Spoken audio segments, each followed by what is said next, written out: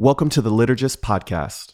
You are now listening to Black History is American History.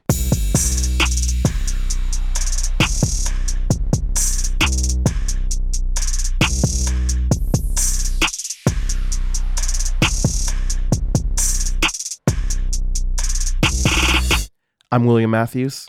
Hey, I'm Propaganda. I'm Nikki Black. And I'm Andre Henry. Today's moment in Black history, Harriet Tubman.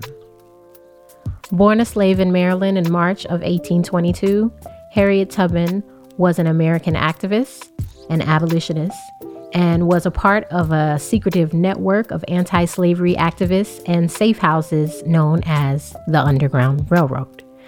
Early in life, she suffered a traumatic head wound when an irate slave owner threw a heavy metal weight intending to hit another slave, but hitting her instead.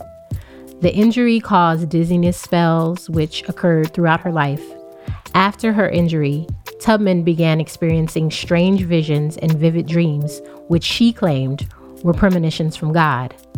In 1849, Tubman escaped from slavery and traveled to Philadelphia. She returned to Maryland to rescue one group at a time. She brought relatives with her out of state and eventually guided dozens of other slaves to freedom. She helped liberate 70 enslaved people, some family and friends. Because of her courage, she was nicknamed Moses, alluding to the prophet in the book of Exodus who led the Hebrews to freedom from Egypt. Moses traveled by night in extreme secrecy and was praised because she never lost a passenger. After the Fugitive Slave Act of 1850 was passed, she helped guide fugitives farther north into Canada. So Harriet, she kind of was this figure and mother for the Underground Railroad. How did the Underground Railroad actually work? It was a series of safe houses, and essentially, she would start people on their journey or guide them from place to place. So it was a network of people. It was really a community effort. It wasn't something that Harriet could have done all on her own.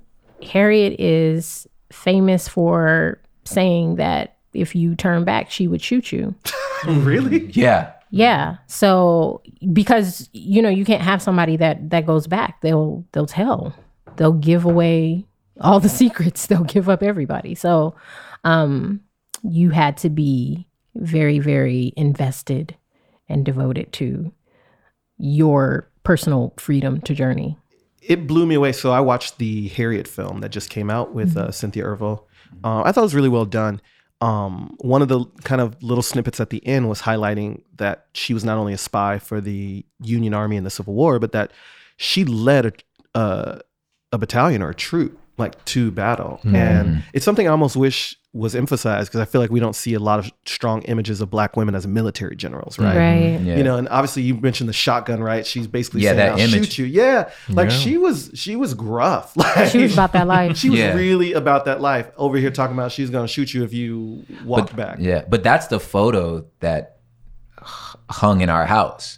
Was her sitting with a shotgun. Mm-hmm. Yeah, you know what I'm saying? So when I think of Harriet Tubman, that's the picture I think of. Yeah, same. Yeah, Imagine being a Black woman who goes into combat in the Civil War and she helped liberate 700 slaves. Wow.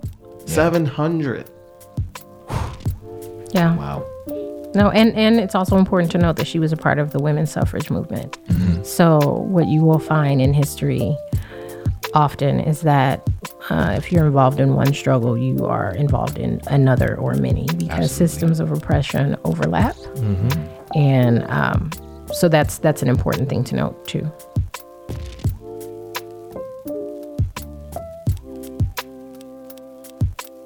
Thank you for listening to this episode of Black History is American History.